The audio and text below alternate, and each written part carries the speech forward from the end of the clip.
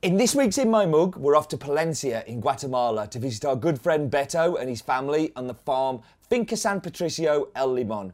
How exciting! If you want to have a look what it looks like, there it is. My name is Steve Layton, and I travel the world finding amazing and delicious coffee for you to drink at home. Some make coffee difficult to understand and complicated, but here it's my job to make it easy and fun and tell you what's in my mug. So this week we're off to Guatemala. Guatemala, of course, is in Central America, somewhere that we spend a lot of time on In My Mug. Not just because I'm in love with Central American coffees, but because they produce some of the most amazing and wide-ranging variety-wise of coffees. And we're going to be focusing on the region of Palencia. Now, Palencia is around about, on a good day, 35 to 45 minutes outside Guatemala City. On a bad day, about 4 hours. Some of the most horrific traffic I think I've ever seen is on that road from Guatemala City to Palencia. And the farm we're going to be talking about is San Patricio El Limon, a farm that is owned by the Reyes family. And the head of that family is Alberto, or better known to his friends, Beto, who is involved in the day-to-day running of the farm.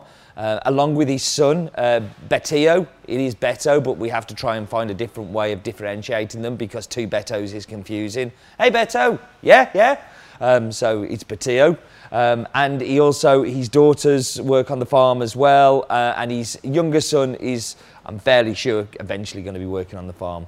Beto has been in the area for a very long time, very well known.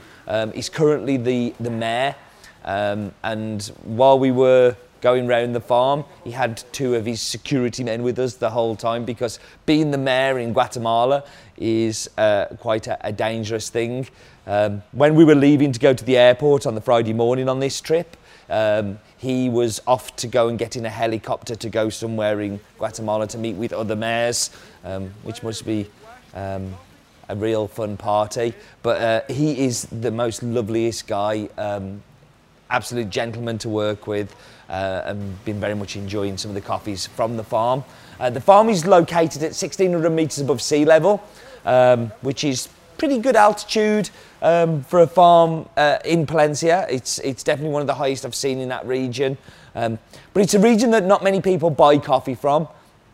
It's not one of the famous ones like Amatitlan or Antigua or Huehuetenango or places like that. It's really one that we had to search and find out, and we found with our good friend Raul Rodas, 2012 WBC champion, also Guatemalan, who's a good friend and has helped me build a lot of our relationships in Guatemala.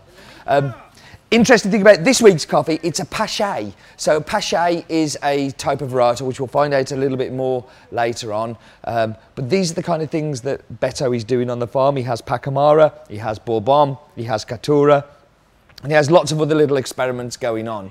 So what we're going to do in a little while is we're going to go and taste them and do like a taste off against them, try and find out the differences between those varietals. Of course, it's a washed coffee, and by washed coffee we mean that the pulp is removed after picking, and all the mucilage is moved by running it through water channels, where they'll scrub it and get all of that mucilage off and then leave it to dry in the sun.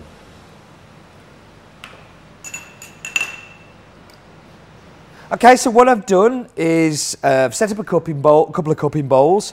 This one is the El Limon Pacamara that is not in this week's In My Mug. This one is the Pache that is in this week's In My Mug. So what I'm going to do is going to taste off against them and just see what difference that varietal actually makes to the final cup. So start with the Pacamara, and what you get with the Pacamara, it's very much like it's a creamy mouthfeel. It's kind of like blackcurrant finish to it, which is really nice, and a little bit like it sounds a bit poncy. I'm going to go for the poncy description of orange mousse, but you know that kind of like, it's not quite like jelly, but it's kind of like that creamy feel to it. Yeah, definitely an orange mousse on that one. So let's go into the Pache, which is the one that you're going to be drinking at home. And it still retains some of that creaminess. I'm getting like, it's almost like a yogurt creaminess to it. But there's also a little bit of citrus fruit, but it's not the citrus fruit of orange. It's much more lemon-like. And it's not that kind of creamy. It's a little bit more like lemon rind. And then very much a dark chocolate. And this is something I see a lot in Pache. That dark chocolate seems to be a very common descriptor that I find in all of them. And just on a little bit of a finish, and it's very delicate, you really have to look for it. It's not like this is super spicy, but a little bit like of an allspice kind of cinnamony kind of tinge on the finish. Delicious coffees, both of them in their own right, but both very different, and the only thing that changed was the varietal of the coffee plant. So what we should maybe do now is focus down a little bit more on what Pache is. According to Guatemala's National Coffee Association, which is called Anacafe, Pache is a natural mutation of Typica, originally discovered in Guatemala in farms El Brito, Santa Cruz, Naranjo and Santa Rosa.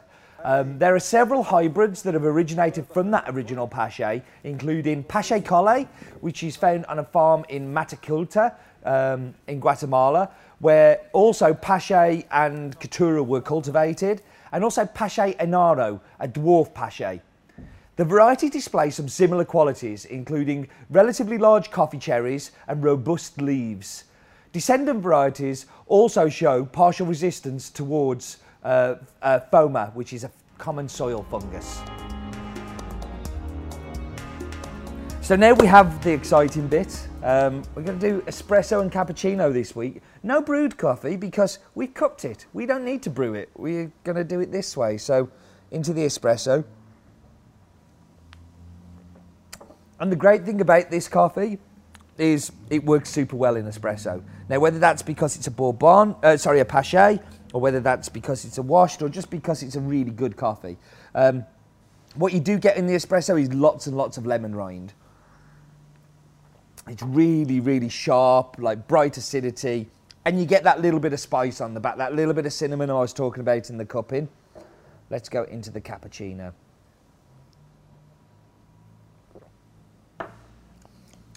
So the cappuccino brings out the yogurt. It brings out that kind of creaminess. Now, obviously the milk is going to be part of that, but because that flavour's in there, it's really bringing it to the front. It's an absolutely fantastic cappuccino. It does help when you have a World Barista Champion on tap to make them for you as well, which makes it a little bit more delicious. But the spice does come through a little bit in there, not quite so much as in the espresso, but definitely as it does in the cap. So, a fantastic coffee from fantastic farmers, lots of different coffees to try, lots of new coffees going on the site that you should try as well. Thank you very much for joining us as always, and do remember, life is too short for bad coffee.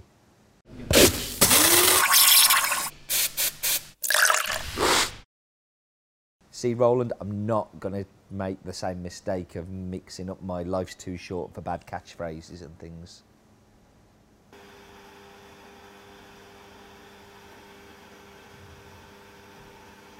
What varietal am I talking about?